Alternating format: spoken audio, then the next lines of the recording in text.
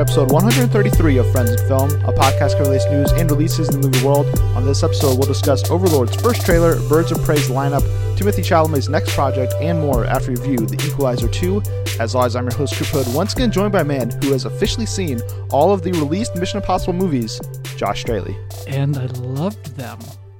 Like, it's one of my favorite franchises now, everyone. Yes. If you haven't been following along with my Mission Impossible First time viewing, I was going to call it a rewatch for a second. I was like, that's not right. I haven't seen them before.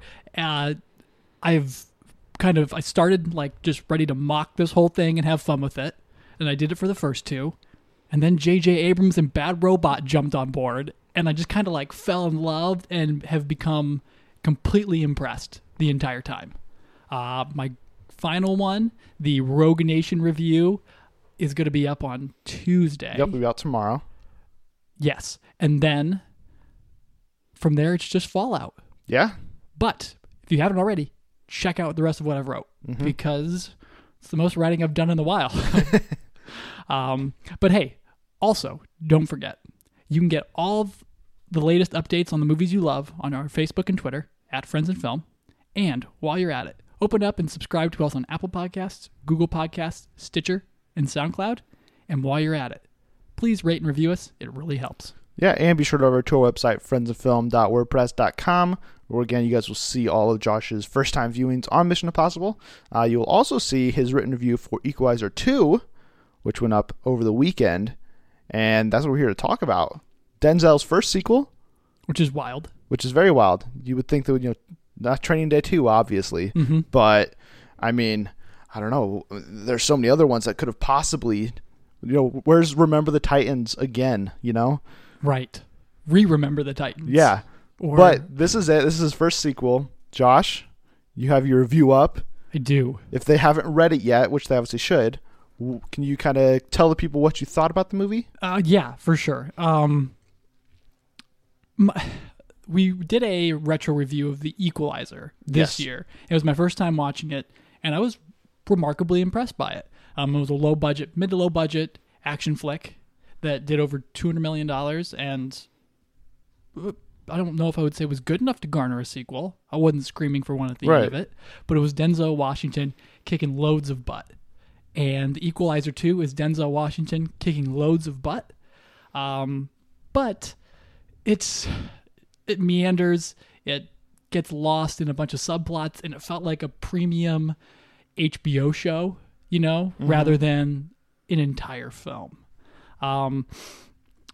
So I can't, it was hard for me to really get swept up in it or enjoy it a ton, other than just watching these different beats and stories where Denzel just gets to be as charismatic as possible as what I think I called in my review Boston's Mr. Rogers. Only, instead of saying welcome to the neighborhood, he says get out of my neighborhood to the crooks and everything like that. One of the things, though, I did really enjoy was his relationship, though, with Ashton Sanders from Moonlight, who took me, till the end of the movie to realize, oh, that's him. And I don't know why that was the case, but he's going to be a star, I think, someday, or he's going to be a really great actor. Yeah. One One of those two, depending on his development. I'm like, who cast him and whatnot, because I guess it's up to what projects he lands in. But this was a great one for him. And there's that really dynamic relationship between the two that I really enjoyed. I just wish it could have been expanded upon, and that would have been at the heart of the story rather than this international hitman conspiracy that kills Melissa Leo's character, Susan, his friend from the old days. So, at the end of it, it was enjoyable enough for me to not have anything too bad to say about it, but it just kind of was a wild script and story. And it was just like action. Ooh, that was awesome. And then here's a little side quest. Here's another side quest. And then, oh, that's right. We need a hurricane, and now we need an ending. And then there it is. The end. So, I gave it 3 out of 5 ticket stubs. I don't know if it's going to warrant a third Equalizer, but it beat Mamma Mia out, so it did. It actually looks like it's heading for another one. It won the weekend. It opened slightly better than the first movie, so I don't know if they increased the budget significantly from Equalizer 1 to Equalizer 2. I don't anticipate they did, because it doesn't look like there's not like a crazy new. I mean, the ending is a little bit more, I think, high budget than the last film's ending. And when you did get Pedro Pascal, so maybe you had to shell out a few more dollars for the sequel. But I mean, if it makes similar amount of money, I think you could look for a third one. $62 million budget. Okay. So yeah. So yeah, I mean, I would assume it'll definitely make its money back, and it'll kind of just be up to Sony then to decide whether or not they actually want to move forward with it. And if they did, I think I'd be on board with it, because I like this movie, I think, a little more than you did. It hasn't aged well in like the 2 days since I've seen it, 3 days now.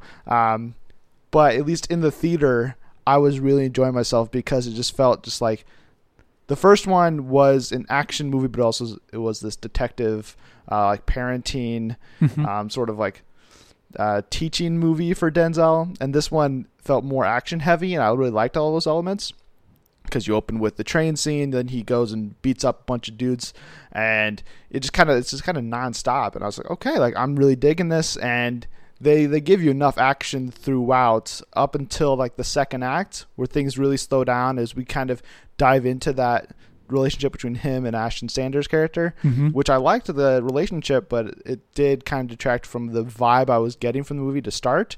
And then it was when the third act came around, I was like, okay, well, now we're back to the action. And I was like, okay, cool. And I really enjoyed all the action. I thought the final set piece was really cool and inventive and something different for them, instead of just like, okay, well, it's just a typical, he's got to kill these guys before these guys kill him. It was like, well, now there's like some other element to it that you kind of have to watch out for. And I liked all that. Yeah, like you said, the story isn't great, because there's like all these different side quests. There's these side characters that don't really mean anything, like the old man he's trying to help find a painting for. It's like, okay, I could get you're doing that because you're trying to be a nice guy, but like it doesn't add anything to the movie other than like 10 minutes. Right. So you could have probably lost those 10 minutes and helped keep things moving a little quicker. It told us something we already knew about Robert McCall. He likes helping people. Yeah. It was like, this guy just happens to be old and part of the Holocaust, I guess. I guess. I mean, not a laughing matter of the Holocaust, but it was just so out of left field. Yeah. I mean, Melissa Leo, while it may have been possibly disappointing to see her go out early, which isn't a spoiler because it's literally in the trailers, as like the inciting incident for this whole sequel, I did like at least the sequence where she goes out, because it wasn't just like a typical, okay, female gets robbed and she's dead instantly. Like Melissa Leo gets in a few punches, anything else she can grab, she's using to just hurt any guy in her path. She technically wins it too. Yeah. Which is really cool. But then obviously circumstances change. So.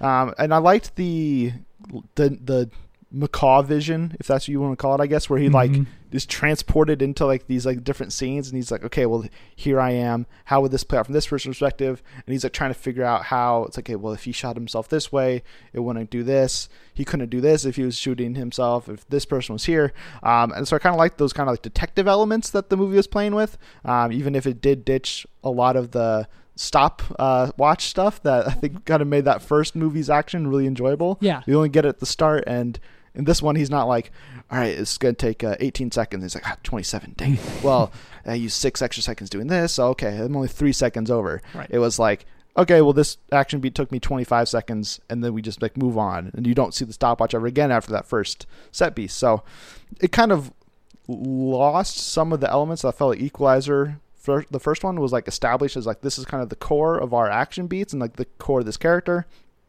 But at the same time, it kind of dived more into his backstory, which I thought was interesting. Kind of made him more of an actual like pseudo like secret agent.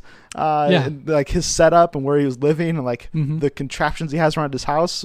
So there was, I think, just a lot of fun to be had with this. It's not a great movie. Like I said, it's not super memorable, but at least in the theater and thinking back on it, like I did have an enjoyable experience with it. So I'm going to give it 3.5 ticket stubs out of 5. Okay. And echo your sentiment that I think Ashton Sanders is going to be a big star down the road, because it's a completely different character for him than he had in Moonlight, where he was a very quiet,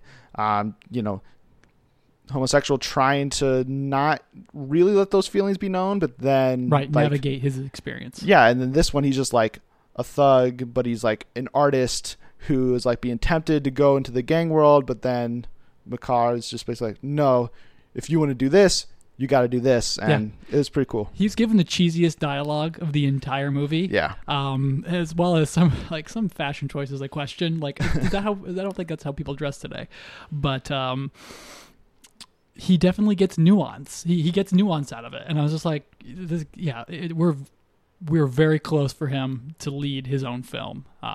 With no other character changes or grow ups. Mm-hmm. So I am excited for that. He is supposed to be in Rupert Wyatt's next movie, Captive State, which comes out next year. Don't know if he's the lead in it. It's him and Vera Farmiga, Madeline Brewer, James Ransone from It, and John Goodman. So pretty decent cast for that, and as well as movie Native Son with him and Nick Robinson. So hopefully both of those projects turn out well for Ashton Sanders. I guess we'll move into spoilers here briefly. Yeah, just real quick. I Googled Rupert Wyatt's Captive State, and it just looks awesome. Yeah, it sounds pretty sweet. I thought it was actually supposed to come out later this year, but maybe they bumped it. I don't know. But let's jump into spoilers for Equalizer 2 just briefly. One thing I want to mention is one of those subplots that like really feels unnecessary is the Bill Pullman inclusion. It's because he's married to Melissa Leo, so it's like he obviously has to be involved at the start, but then like right at the beginning of the third act, end of the second act, there's a point where like the Pedro Pascal, who's actually the villain of the movie, him and his group of guys are trying to kill Bill Pullman. Yep. And Denzel goes to his house, basically helps him escape, and then you don't see anything from him ever again. Right. Like, what happened to Bill Pullman? Is he okay? I'm assuming he is. Got to the safe house. But like we don't see like that he's okay. We don't get like another reunion with him at the end of the movie. It was just kind of that it felt like they were just trying to tie up some loose end where they're like, well, we showed him earlier in the movie and it's been a while, so we should probably at least bring him back in some instance. So that was the one that kind of felt the most out of place for me in terms of like the side quest stories. Yeah, absolutely. And then, I mean, just in terms of the conspiracy that's supposed to kind of like drive this movie, that whole thing just didn't work for me too. You mentioned the detective scene that we get to see his, I think you call it McCall vision or McCall recall. I don't know. And I watched that play out. I'm like, this is kind of neat. And then we get to the end of it and we're like, what did we learn? Did we learn anything? Did he just kind of recreate it in his head for his own sake? Like there was no revelation. Yeah. Explicit. Until then he was like, well, he was left-handed. And I was like, oh, how did he figure that out? But whatever. Yeah. We get to the end of that, and like he just kind of, while he goes out and does these little various mini missions, and then in between he's like, I'm going to check the records on this phone. Beep, beep, beep, beep. Okay, now I need to go out and chase down Ashton Sanders. He does that, and then next thing you know, pops up in DC. He's like, I know you did it, to Pedro Pascal, and there's a few things in and out before that as well, and it's just kind of like. It was really grinding to get to that final act. Yeah. At least in terms of flow.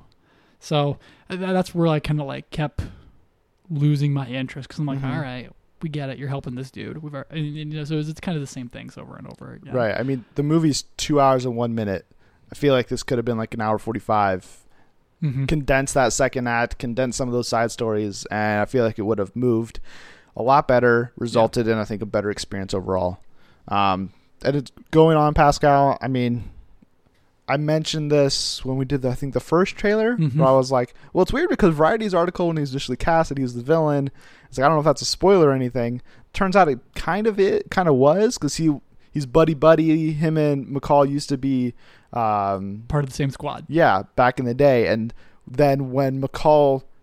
his death was faked, I guess. Right, which is something we learned this time around, right? I think so. I don't remember that. And then like when they brought in like the whole element about his wife, and I was like, did they mention any of that before? I don't think so. So that was all new kind of backstory stuff for him. But then they revealed that like after McCall died or supposedly died, then Pascal and the rest of that group, they got shut down because of his death.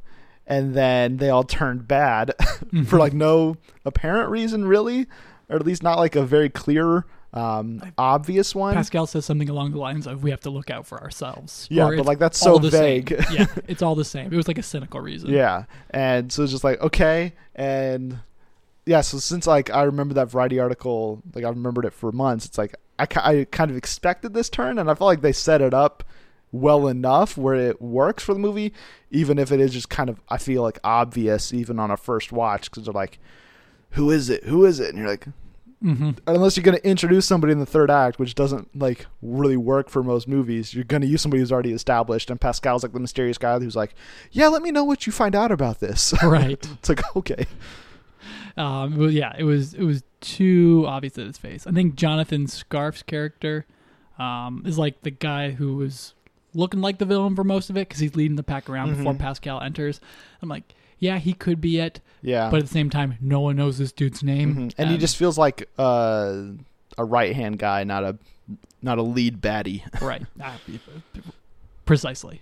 So hopefully he gets a little bit better of a role for Wonder Woman 2. Because I do want to see something better from Pascal, because I feel like he got the same treatment with Kingsman 2.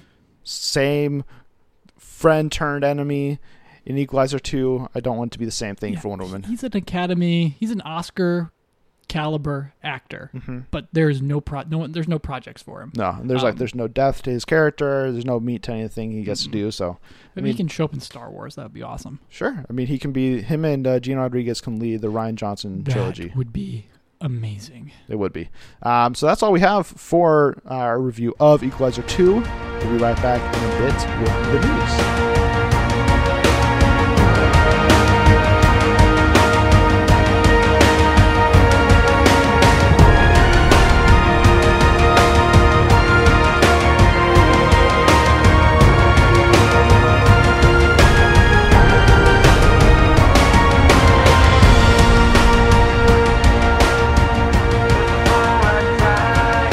We're back with the news, and as always, we're going to start with Ticket or Skip It.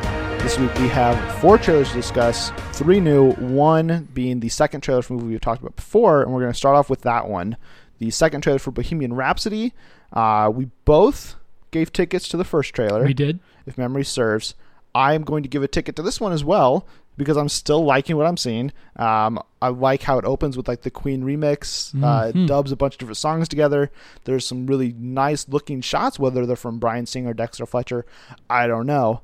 Either way, I think the direction of the movie looks good. I like how this one at least dives further into Freddie Mercury's personal life, which was kind of the big criticism coming out of that first trailer.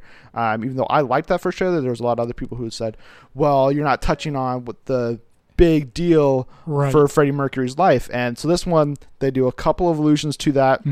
Rami Malek still looks good. I want to see more of their concert stuff, because all of their concert shots look like it's like from an actual concert, which is really cool, including that epic final shot of doing the clap from We Will Rock You. So all in all, I'm still on board for this movie, still going to give it a ticket. Josh, what do you think about the second trailer? Yeah, it looks like a cloud. It looks like a cloud pleasing rocker, just like Queen itself and the music today. I'm all over it. Like you said, they're not shying away from Eddie Mercury's personal life biography at all. It looks exactly about his life, with Queen mixed into the center of it. Yeah. And those two elements are going to be fantastic. And yes, the more and more we see that outdoor Super Bowl stadium type concert, Superdome, I'm not sure where that's actually being held at, looks amazing. And I will not be surprised if we have people singing along in the theaters and clapping and stamping their feet along with it. Because if that's the experience of this thing, then it's got an Academy Award nomination already. For best. I think so. Maybe, probably. I mean, I think there's potential if Malik hits it out of the park. I think he's probably the best option, because they're not going to give any direct denomination to Singer based on his current political or personal stances, or his past, I guess. So, and Dexter Fletcher is not the actual director, so you can't nominate him. So I feel like it's going to be Malik, and then something like the sound categories. I mean, it's not going to be original song, obviously, because they're repurposing all of Queen's songs. Correct. But maybe, it'll probably get like if it's Oscar-worthy stuff, it'll be Malick probably, but then the Globes could probably give it like best musical performance or give it like a best show in music and musical or comedy. There you go. So something that is not probably an Oscar-worthy fare, but still looks great, is the first trailer for Overlord. This one used to be, or was going to be, possibly a Cloverfield movie. Now that is not the case. It is just its own thing. It's a World War II zombie-esque movie coming out of Bad Robot and J.J. Abrams. Josh, what did you think of this trailer? This looks like a lot of fun. I mean, it'll probably be... It looks insane. It looks insane. It looks campy as heck, though. But it's the Call of Duty Zombies movie, just grounded as much as it can be. There's some great explanations for why the Nazis are trying to create zombies. A 1,000-year army needs a 1,000-year... Or no, a 1,000-year empire needs a 1,000-year army. So that makes enough logical sense to go pursue zombies. Right. And then, yeah, it just looks like there's blood spatterings, explosions, and then it looks like there's going to be some epic spinal body horror stuff that's going to come out of this thing. And yeah, sometimes I'm here for that. Jovan Adepo, the star of it from Fences and The Leftovers, he looks like he's doing a kick butt job. Yeah. So I'm going to be here for that. Wyatt Russell doing what Wyatt Russell does best. Look American, I guess. Oh, okay. I was thinking comedy. That's definitely not what he's doing here. What else is he in other than Ingrid? Other than what? Other than Ingrid Goes West. 22 Jump Street. Oh, that's right. And Everybody Wants Some, the movie that I just keep telling you to see. You won't do it. I don't know why. Do you not like Richard Linklater or something? No, I just don't want to go dig it up. I think it's streaming, though, on Amazon.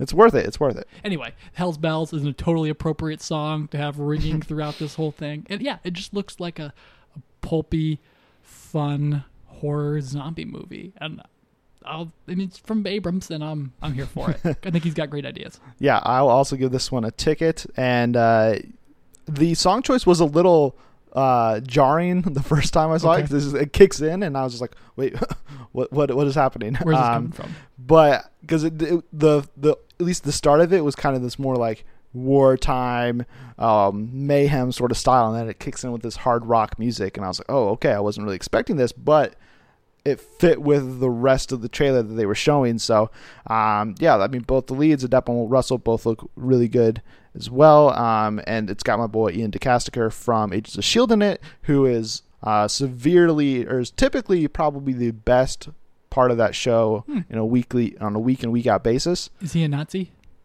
In the movie, he's the one. He's just like, "What are you doing to me?" And then his head snaps back.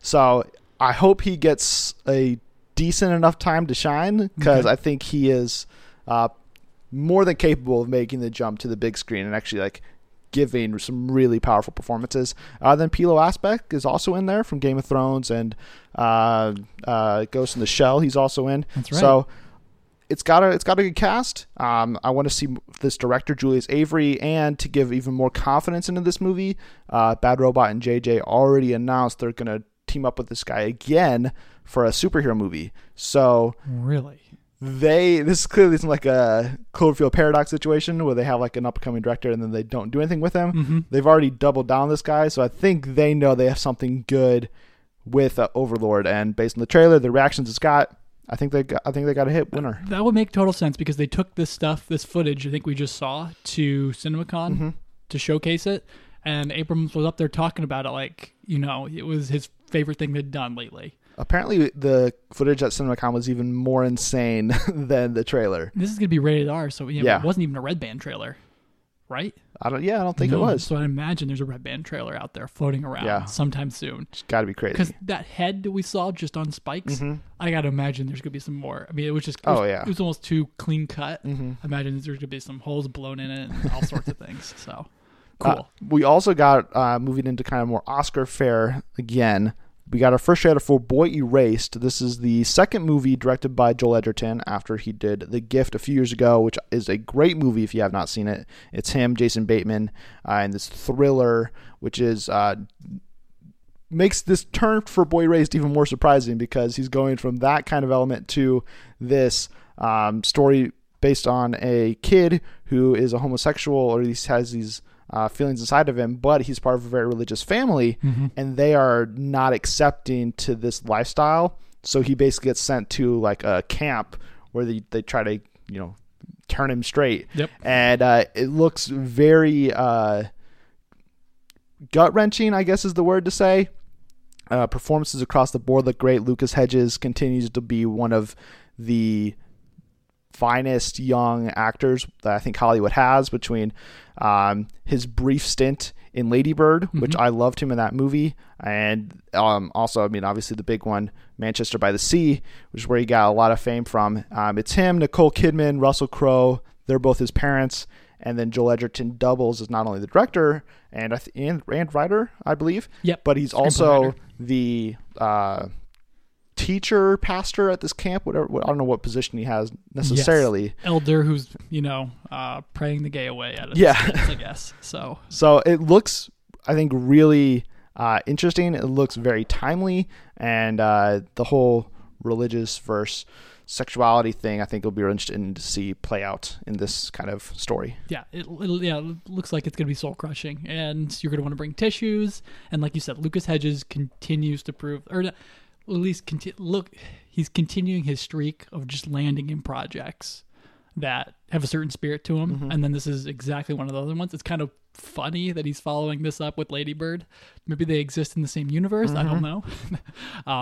But I didn't know Joel Edgerton directed The Gift. I didn't know he was directing this. I didn't know he was writing this. So that's wild. It's cool to see him, getting out there. But yeah, this is based off a book by Gerard Conley, who wrote the screenplay with Edgerton. And yeah, it looks exactly like you said. And I'm going to be here for it. All right. Then we also got our first ticket. Yes. I don't think I've said that the last 2 times. The ticket for both Overlord and Boy Erased. Will you also give a ticket for the first trailer for On the Basis of Sex?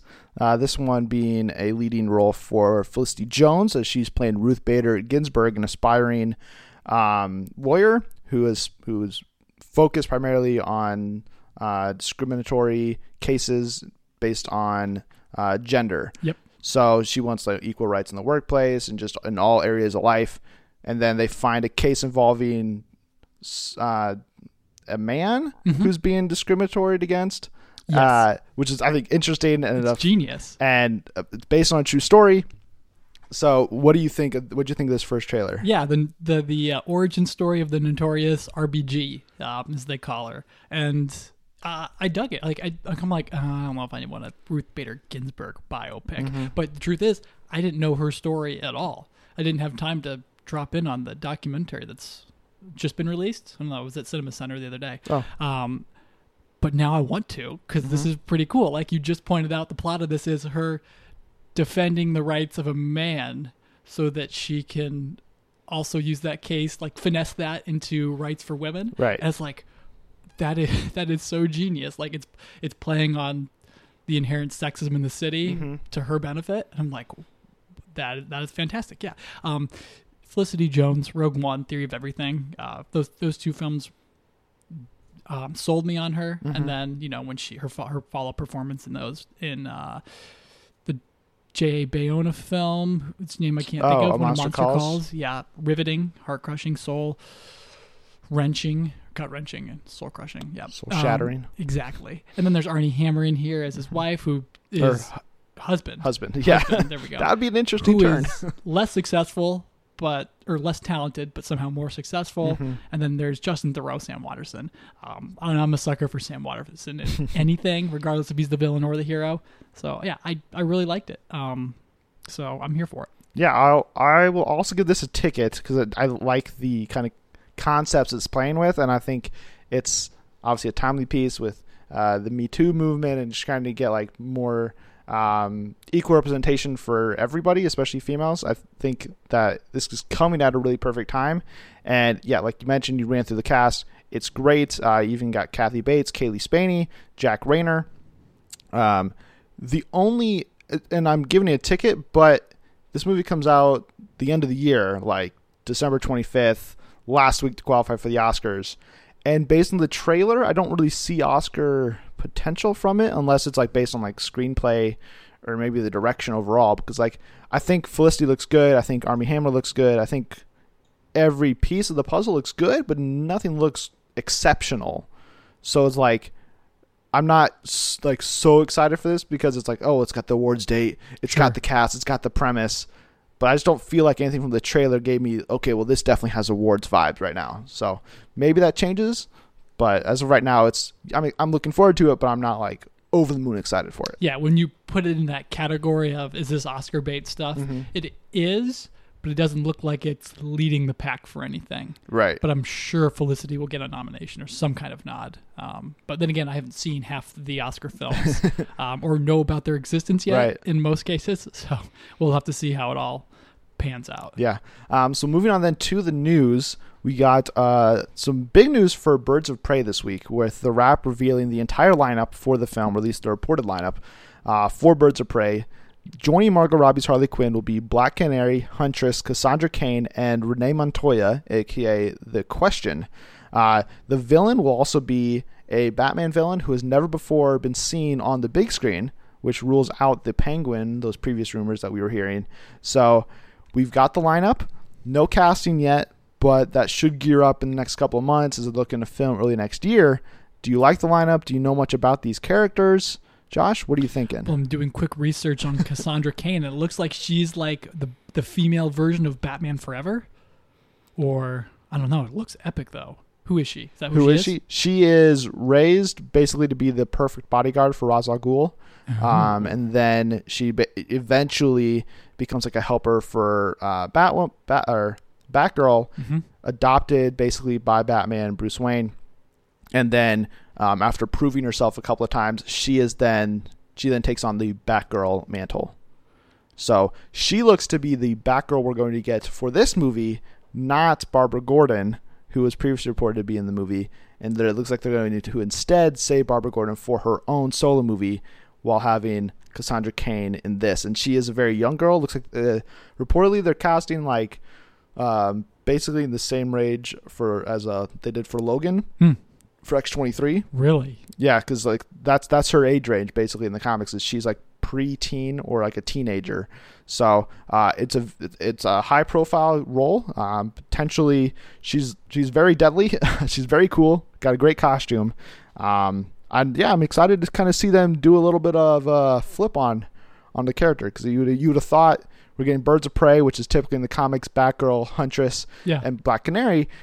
They are still giving us Batgirl, but they're not giving us Barbara Gordon Batgirl. So they're doubling down on her by having Cassandra Cain do her in Birds of Prey, but then also have the Barbara Gordon version in the actual Batgirl solo movie. So it's a very interesting choice. Yeah, for sure. And you would not have guessed based off of the comic drawings that she was preteen, which says a lot about comics, I guess. She is, I think, originally. I mean, over time, she's aged. Yes. Gotcha. That's probably what they put at the front here. All right. Because, okay. Anyway, okay, this sounds like a great lineup. I don't know much about Renee Montoya, but this sounds like a cool lineup. The Question, I'm here for it, though. The villain, that could be literally anyone at this point. You have no guesses? I have no guesses. Black Mask is still being thrown around, and it seems like the obvious choice would be some kind of gangster rather than an otherworldly, CG heavy character that they would need, like Clayman or Clay Monster or whatever that guy's name is. Clayface? Exactly. So, things like that. Yeah. I like the lineup. Black Canary is probably one of my favorite female DC heroes, and her inclusion here obviously opens up the door for Green Arrow, Oliver Queen to be introduced later down the road. So she's great on her own, but then there's also world building that can be done with her. Huntress, another cool vigilante that I'm glad we'll get to see another founding member of the Birds of Prey. Cassandra Cain, I'm on board for. And then Renee Montoya, she's openly lesbian, and then she's a detective for the Gotham City Police Department. So it's only later in the comics where she takes on the Question persona, and it isn't clear if she'll actually do that in the actual movie. I would guess they probably don't do that right away, and that she'll instead be like the police helper to the Birds of Prey gang, and then like if it gets a sequel, then she can become questioned and be actual like a superhero with the other girls. And yeah, you mentioned Black Mask as the possible villain. That's where my mind went when they said it's never before been seen. It makes sense. I don't think Gotham City Sirens is actually happening, and that was the reported villain for David Ayer's movie. So if they've already kind of spent some legwork getting concept art or early casting or anything with that character, might as well use him now instead of waiting. And I think this then further confirms that the Penguin is going to be locked in for Matt Reeves' Batman as the main, or at least one of the main villains in that movie. So some cool updates on Birds of Prey. Hopefully we get some casting information soon, because I want to find out who these other actors are going to be alongside Margot Robbie, because she's the star, but I mean, you got 4 other roles here that you need to fill, and if this is going to be franchise, spin-off potential, you want to cast really well right from the start. So for sure. Then we also got another addition, a second comic book role for Zazie Beetz, as the Hollywood Reporter revealed. She is joining Warner Brothers' Joker origin movie, which is officially just titled Joker. She is going to star opposite of Joaquin Phoenix as, quote, a single mother who catches the interest of a man who will become the clown prince of crime. So not a lot to go on in terms of her role, but it's Zazie Beetz. We love her. It's this project, which is shaping up to be very interesting. Do you like her moving on to this right after Deadpool? Yes, definitely. And then, like you said, we don't know much to go on with her character, but we know a lot to go on with Zazie Beetz as a whole. So she's going to be witty, sly, intelligent, and be able to probably slap Joker around as much as, I mean, I don't know where Todd Phillips' film's going to go, but if he's going to turn into an insane, clown, maybe it turns into like a horror movie and she's got to like defend herself or something like that. Or maybe she turns into Harley Quinn. Maybe. I mean, I don't know. I think Zazie would be such a good Harley Quinn. I'd be interested to see what's going on there. I feel like they don't want to dilute the Margot Robbie brand. They're doubling down on Joker. That's true. Why not double down on Harley? And then they could turn into a whole Bonnie and Clyde type series for these 3. That would be phenomenal. This isn't going to be a franchise, but it's not. If it goes well, it's not. Okay. Joaquin Phoenix is not doing another movie. He has been very clear this is a one-off. Oh, so man, I don't know. They would have to really back up the trucks full of money to get Phoenix back. They could do this, my idea, and make her Harley Quinn, and then spin Zazie Beetz off in her own Elseworld story.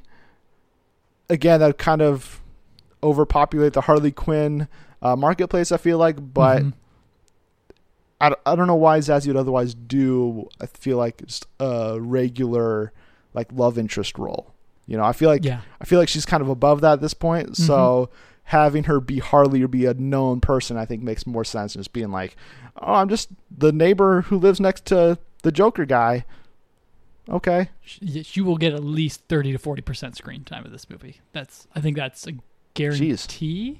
That's a lot. That's a lot of screen time. Yeah, because I think, if not 50, because I can just see it, where he's the comedian, she's the bar owner, and he's like, I want to impress her, so I'll be a comedian. And then it just kind of spirals out of control before he becomes an insane clown, and she's like, get away, I've got a knife, and all sorts of other weapons, like a Tommy gun stashed underneath the table, and just goes chaotic from there. Okay. I don't know. The sister brother gang that Joaquin Phoenix is starring in. Yes. That movie looks like he's going to be a great Joker based off of that. I saw the trailer for that the other day. I'm like, okay, this is going to work out well. Yeah, and then they also officially gave this movie a release date, October 4th, 2019. So it's coming out in just over a year, so it's going to be a quick turnaround. And by that point, or before then, if she shows up on set with Harley Quinn makeup, we'll know whatever Zazie Beetz is doing, but we'll actually get to see her in just over a year from now. And we'll also get to see whoever Numan Akar is playing in Spider-Man Far From Home in just over a year as well, as Deadline revealed that the Aladdin cast member has joined the cast of Spider-Man Far From Home. His character is named Dimitri, according to the report, but that has not been confirmed. But if that is in fact his actual name, although the spelling is slightly different than the way Deadline spelled it in the comics, Dimitri is actually the first name of classic Spider-Man villain Chameleon, who last week or 2 weeks ago, whenever J.B. Smoove was cast, I was saying he'd be a great Chameleon if he wasn't J. Jonah Jameson. Well, it looks like if he is a known person, I would assume he's going to be JJ now, and now Newman Akar will be our Chameleon for the MCU. Yeah, I did not know Newman before this, but I saw his photo. I'm like, oh wow, he's going to make an excellent Jafar, but he's not Jafar. He's just some right-hand man. Yeah, he's just like a hench guy. But I guess that's a great news though, that they loved him, or whatever, he's getting traction based out of what people have seen from Aladdin or heard from Aladdin. So I am totally excited for this because he looks like an awesome dude who's going to be really great in this. He's just his jawline, I guess, is really sharp, and I'm like, he could cut somebody with that. But yeah, this is great. This means Be Smooth is going to be J. Jonah Jameson. That's going to be awesome too. Chameleon is going to be great though, because it's going to turn this whole thing into like an international spy kind of thriller. I think, as long as Parker's still got the Iron Spider suit. I hope not. I want to go back to classic. I don't want to see him have this super overpowered suit forever. I mean, you gotta tone him down a little bit. That's a good point. If he can just do whatever, he's basically invincible with Iron Spider. So like, I mean, Mysterio can mess with his head, I guess, and so I guess could Chameleon, but I want to have some possible vulnerabilities to Peter Parker. It's going to get like shorted out and he's going to be like, now I got to go back to the old duds. Yeah. And then we're here, Karen. Not Karen? Yeah, that's Karen. Karen. And then be like, Karen, welcome back. Hello. Yeah. And I mean, yeah, is she not in, which is, I just rewatched Infinity War last week, a week and a half ago. What, 5 now? It's 4. It's 4 viewings. And one thing I was thinking was, because Iron Spider is basically deployed onto Parker's already on suit, so it's basically a cover of the regular suit. Yes. But then he can still use like his mind to take the mask off whenever he wants because it's nanotech. Right. But the original mask still be on, but it's not. So how does that work? I was thinking about that. Maybe he changed out once he got inside. I was just thinking, okay, well once he's trapped on that Q ship, he does it one time, and then he realizes the mask is on, so he takes it off, and then we move on. Stop questioning movie logic. How dare you? Yeah, I know. I'm sorry. But yeah, Chameleon. It looks like he's going to be in Spider-Man: Far From Home. It's great, building more of this rogue gallery for Spidey, and further laying the groundwork for Kraven the Hunter to join in the third movie, because he is Chameleon and Kraven are half brothers in the comics. So there's been, not necessarily rumors, but there have been discussions or inklings that Kraven is eventually going to be the villain of the third movie and building towards like a Sinister Six style film or something. So we're just getting even closer to that. Maybe we'll get an actual tease of Kraven's existence, a name drop or something. Spider-Man 6, Tom Holland Spider-Man 6 films. Conclusion, Sinister Six. I don't know if they can wait that long. It would be epic because Tom Holland's would be like 27, 28, 29, 30. He'd be like 30 when this comes around. If they made 6 movies, yeah, he'd be like about 30. That would be epic because it'd be like Peter Parker all grown up, and then you kill him. Then bring in Miles. And then the spider slides down, and then we see Miles Morales. Dun dun. I still like that homies idea that Boss Logic threw out there. I know. You actually see them interact together. I'll take it either way. But yeah, Miles is coming. Whether it's in Spider-Man 4, Spider-Man 6, or Spider-Man 7, whenever it comes, he's definitely coming. And another young, diverse hero that could be joining the MCU is actually Riri Williams, aka Ironheart, because a very interesting rumor popped up this week, courtesy of that hashtag show, where they unearthed this posting from the Blacklist, which they revealed that a script titled Ironheart, which is Riri Williams' heroic name in Marvel Comics, a script based on her life and her story, was listed on the Blacklist this past week. The Blacklist is like a prestigious submit-only scripts kind of housing unit, I guess. It's like a scriptwriters guild, but you pay to submit, you pay for placement. Right. And then you can say, hey, read my script. And they'll like read your script and be like, we liked your script. And then they can pass it along to executives and all this stuff. But the kicker of this is, because this is an existing IP, as Riri Williams Ironheart is, according to that hashtag show, which spoke to another screenwriter familiar with the screenwriting process, obviously, they said that this writer, Jada Rodriguez, would not be able to write the script unless she owned the IP or was commissioned to write it. And considering that Ironheart is a very new character, it would be very strange for Marvel Studios to sell her theatrical rights to let somebody else then make a script and potentially make a movie about it. So that instead points to the idea that Marvel has commissioned somebody to write an Ironheart script. Why it showed up on the blacklist, we have no idea. Doesn't really make a lot of sense. Because why would Marvel commission somebody to write it and then shop it around? But if an Ironheart script is out there, that points to how they can continue this Iron Man franchise, the Iron Man mantle, a youth movement in the MCU as we move on to Phase 4, Phase 5, Phase 6. And Ironheart is a super cool character. Riri Williams is one of the smartest people in Marvel Comics. There's a lot of comparisons between her and Shuri, even people going as far as saying, well, let's make Letitia Wright the Ironheart, which would be cool, but why take one young African-American female character and have her take the place of another one when you can have two instead? Right. So it's not confirmed, obviously, that we're getting an Ironheart movie, but it is interesting enough to at least talk about. Josh, have you read any Ironheart stuff?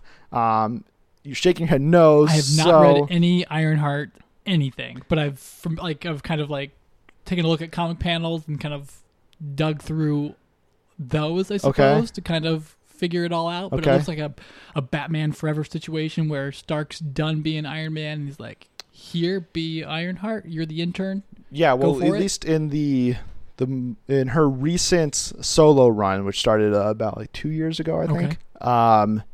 She becomes Ironheart after Tony Stark actually dies in the Marvel Comics. And then he is the Jarvis for her because he's downloaded his consciousness, which is the easiest way to keep Robert Downey Jr. around, but you just pay him Paul Bettany money and have him come in for a day of voice work instead of having him come in for 10 days of shooting and paying him $50 million, whatever his cost is.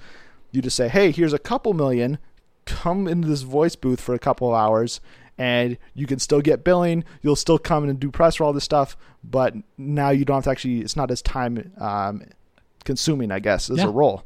So I feel like that's such an easy way to move this. I love the idea of getting Ironheart in there, whether that's a movie that comes in the immediate future. I mean, if this is actually a movie that Marvel is developing. Yeah, see, that's the thing that I love thinking about this, like going forward, because Amandaya Stenberg from Darkest Minds is I think the perfect age and about to take center stage with that movie would be perfect for it. But why, if you're Marvel and Disney, the juggernaut, and you can just hire anyone in-house to write, why would you let this thing wind up there? Right, which that's the weirdest part, because that doesn't make a lot of sense. It almost feels like someone, Jada Rodriguez, the author of it, or if that's a pen name or real name, wrote it and threw it on there. But if she did that, then she could get like sued by Marvel for using intellectual property that she doesn't own, which would be career suicide, because Marvel's going to win that legal battle. And so it doesn't make sense. I was not able to find anything about Jada Rodriguez as the screenwriter. Same here. So maybe she was just trying to break into the game and she didn't realize what she was doing. But the movie is clearly a Riri Williams solo movie called Ironheart, and it doesn't make a lot of sense. But if we just believe that this is actually a movie that Marvel's making, having a screenwriter or a script finished, if it's on the blacklist, the script is done to some capacity, whether it's a rough draft, whether it's completely finished, whatever. This would instantly make Ironheart a premium project for them, one that they are very much looking to make, one that is coming sooner rather than later, and probably like the 2021 kickoff film, because we know we were supposed to get Guardians of the Galaxy Volume 3 at the start of May 2020. By all indications, was never officially announced. Then it has widely been assumed that Black Widow is going to fill the July 2020 release date, and then it looked like Eternals was going to be the November, based on it having a screen. It's writing its script currently. The director search is probably on currently as well. And then if Ironheart has a script in development, then it would be the early 2021 slot could work. whatever. It's an interesting idea. I think this definitely gives at least credence to the possibility that Ironheart is in the future of the MCU, which she clearly was already, but I think this gives her more of a priority of like, okay, well, if you're thinking of where's Marvel Cinematic Universe going to go from here, I feel like Ironheart is now more concretely part of that conversation, where it looks like they're definitely going that direction. Yes, if this is again, I don't know the details here, other than, I mean, unless someone just is like, I want this to happen. This is my best shot at it. Here's a pseudonym. Here's the blacklist. Someone pick it up. And I mean, the blacklist even said, here's one of the most popular scripts this week. Mm-hmm. It was getting passed around and it had some traction and some heat. So if you're Kevin Feige and that thing is suddenly, yeah, but again, fire. Like it's not like Sony can be like, okay, yeah, we'll buy that, because then right, you're not buying the live action rights, you're just buying that script. Mm-hmm. Marvel still owns the live action rights to that character, so there's so many legal complications to this. Right, you couldn't produce the movie if you got it. No, so it just seems like so like Warner Brothers can be like, okay, we're gonna steal this one from under Disney. You still could not make it. I mean, my gut says you can probably write anything. I mean, you could probably write a Star Trek movie and publish a script online, but as long as you're not trying to trade off of it or make money off of it. I don't know. Maybe if it's based on totally original characters. I don't know all of the WGA ins and outs, all the legal rules behind everything, but at least from the reports that have come out about Ironheart specifically, if this script could not have been written without owning the IP or having been commissioned to do so, there's no way Marvel has sold the intellectual property of Riri Williams. Yeah. Which means if the script is in fact legit, that this came from Marvel and is a movie they're developing. I guess what I'm kind of getting at here is like a cynical aspect. I'm like, there's no way they're moving this fast with a Ironheart film. I guess that's maybe why I'm holding back and trying to think, I don't know. Maybe this was just someone's play for a Riri Williams film. I could see it. I so, mean, either way, I really want to read the script, so maybe I'm going to pay $25 for a subscription and get reading. Who knows? Maybe. And as far as casting, one person I think could be Amanda Stolberg was one of the ones I thought of as well, but Yara Shahidi, who is the star of Blackish and Grownish for ABC. Oh. She's got the Disney ties. She is younger than 20, I believe, and she's like a fan favorite for both of her roles in that continuity, I guess, with the Grownish universe. She inspired the spinoff. So if that show gets like 2 or 3 seasons at Freeform, I think it's where it's at, and then it like ends, Disney could look inwards, and I guess ABC could look inwards and get that moving in that direction, I guess. So moving on then to Dune. We finally have some Dune news to talk about. It was like last week that it was reported that it looks like it's gearing up to start production in early 2019. Mm-hmm. And now, courtesy of Deadline, we have news on who could be starring in that movie. And according to this report, it will be Timothée Chalamet teaming up with Denis Villeneuve for the Dune reboot. He would play the lead role of Paul Atreides, I believe is how you pronounce the last name, who was previously played by Kyle MacLachlan in the David Lynch film. So, we've already kind of talked about this through text, and you were a little unsure about it. It speaks, I don't know, it speaks to a lot. It's that the casting says a lot about where Denis' film is going to go, but I don't know which way it is. Because at the same time, Chalamet is so talented that Denis could remake Blade Runner in that kind of action style, a sober, slow action movie, but also with these deeper levels and themes that just pile and pile on top of each other that turns it into a mystery rather than an epic action flick. Or he could go the way of something like J.J. Abrams and make a fun Spielbergian style adventure film, and that feels like Star Wars, which Denis himself has compared it to. But Star Wars for adults is what he said. Star Wars for adults is what he said. I like Chalamet, and I think this is a fine casting because he's going to win over so many people. Mm-hmm. You know, people be like, Dune, what's that? Timothy Chalamet. I mean, you and I have had an article, or you've had an article get traction on some of the Timothy Chalamet forums and fan sites. So there's an audience out there for him, for sure. But yeah, this is, I'm trying to think too far ahead in terms of what this means. But right now, just the casting, it's smart, it's genius, it gets a payday for Chalamet, and it's an up-and-coming star for his film, or for Denny's film. So on those facts, great. People are probably going to go see Dune now, which is good, because I want Denny to have his vision completely realized. I mean, I don't know. Does Timothy Chalamet really have that kind of box office clout at this point?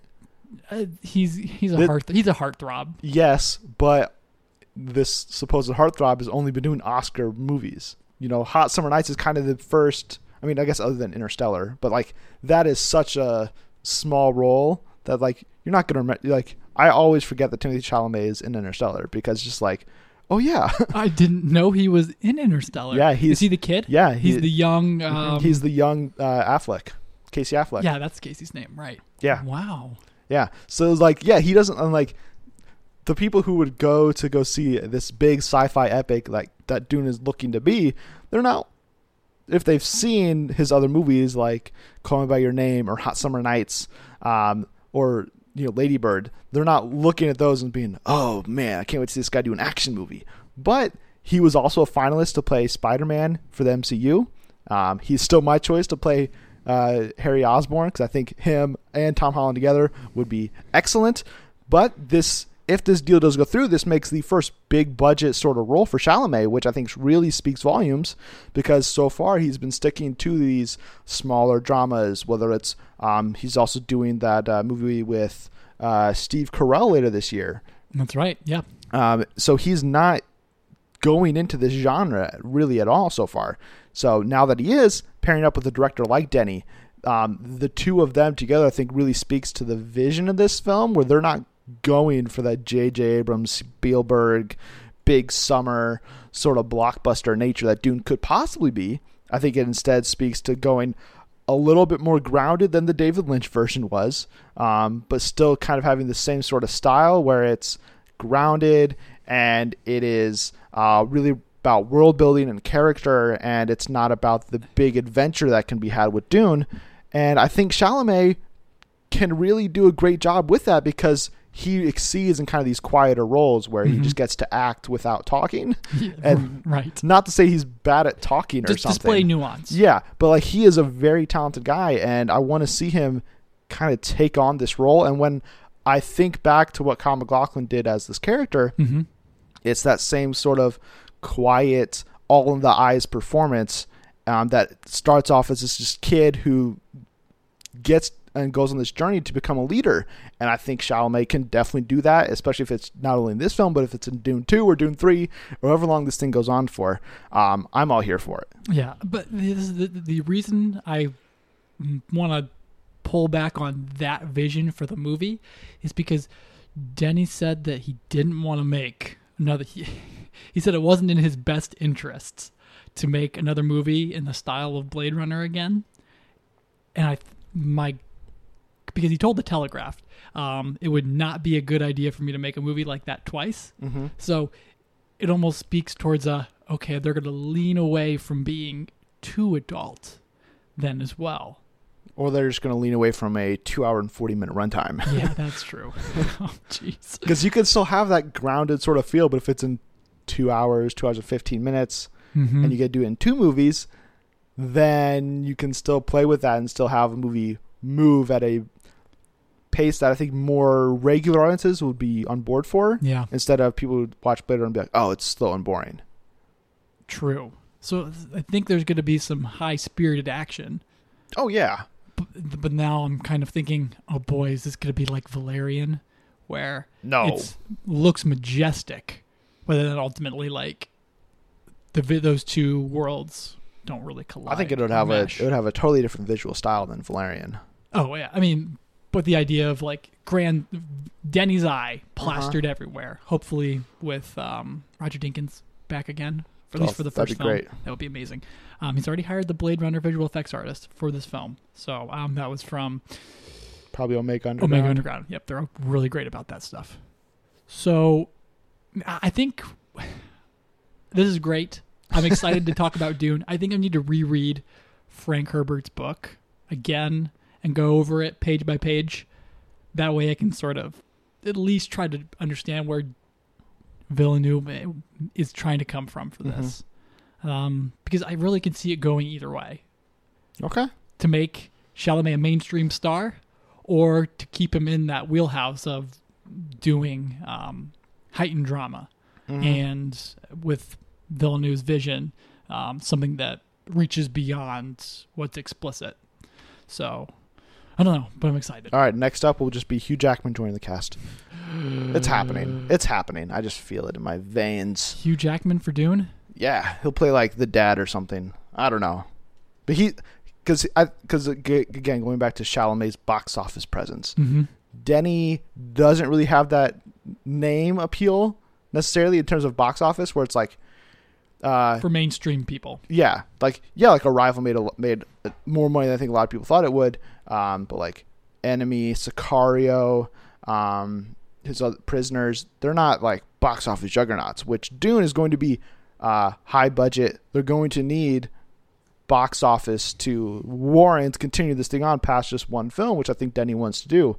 So getting somebody like Hugh Jackman, who has been Wolverine for 20 years, is exactly who you need. Or Jake Gyllenhaal, who will be finishing up his role in Spider-Man Far From Home at the time that goes into production. I don't know. I feel like Hugh probably still has the pull on Jake at this point. You could get both. Sure. I mean, just then get Amy Adams, Jeremy Renner. Oh yeah, that'd be fantastic. Just get all of the pull classic Denny people, or at least Forrest Whitaker. He just needs to get one of his alumni. He's worked with so many great people, which is insane. Which is again, I think, a testament, because it's funny because this came out this past week. Because before we recorded last week, I was saying we were talking about this because we didn't cover the Dune start date, and I was like, I feel like they're going to go with the kid from Dunkirk, just because that's a Warner Brothers thing, the Nolan connection. Like I feel like that's just where they're going to go, and then to get Timothée Chalamet, I think's a nice move instead. So we'll end it here. We'll end it with two bits of casting information. Jennifer Connelly, according to the Hollywood Reporter, is going to join the cast of Top Gun Maverick. She'll play a single mother who runs a local bar near the Navy base, and likely making her the love interest for Tom Cruise as well. So Jennifer Connelly is excellent in basically everything she does. Yes, sir. This is going to be an Only the Brave reunion with her and Miles Teller. And director Joseph Kosinski.